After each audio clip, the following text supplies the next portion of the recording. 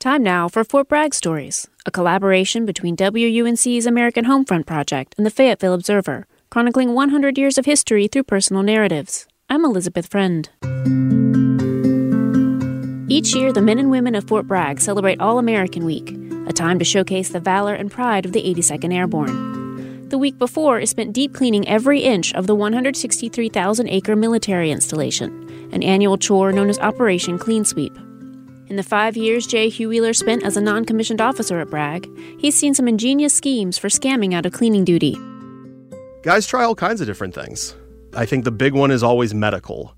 Guys will put off medical the entire year, and then in the name of combat readiness, will suddenly decide that they need to go get their teeth cleaned, teeth checked, teeth x-rayed. They need to go find out how to adopt an international child. They'll go find out how they get an ID card for a foreign military. They'll do anything to get out of it. Another one that's really common is for a guy to say, I got to go to the motor pool. And they'll go to the motor pool, which normally most people don't want to do. And they will find a Humvee that they need to do preventative checks, maintenance, and services on. And they will get underneath the Humvee and then proceed to immediately fall asleep. And no one will really notice because it looks like you're under there doing something. So as long as they see your boots underneath the Humvee, pretty much everyone will leave you alone. And then you get to sleep all day. I think that probably the funniest one that I ever experienced was a guy who showed up on like Monday morning formation in the correct uniform.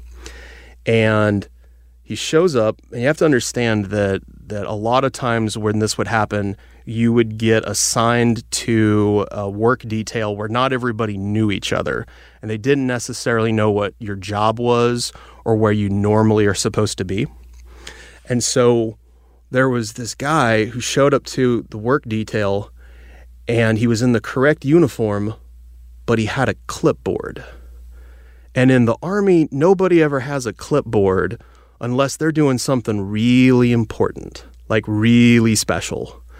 And so his deal was that he showed up with his clipboard and a bunch of papers that looked like they were official, and then he had a pen.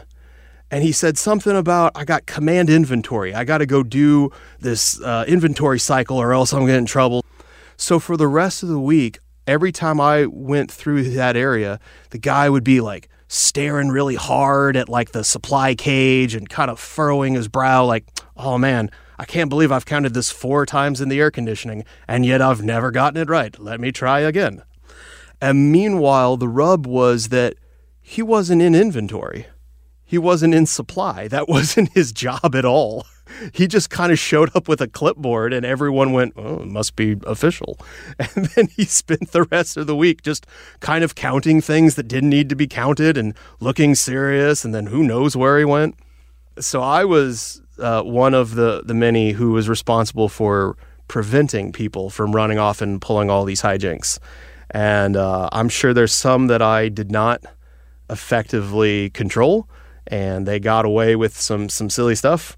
And a couple of them, I'm sure I stopped them before they ran off and did something silly for the 5 days. Jay Huwieler lives at Fort Bragg. His story was recorded as part of Fort Bragg Stories, a collaboration between the Fayetteville Observer and WUNC's American Homefront Project. If you have a Fort Bragg story you'd like to share, you can find a link at WUNC.org.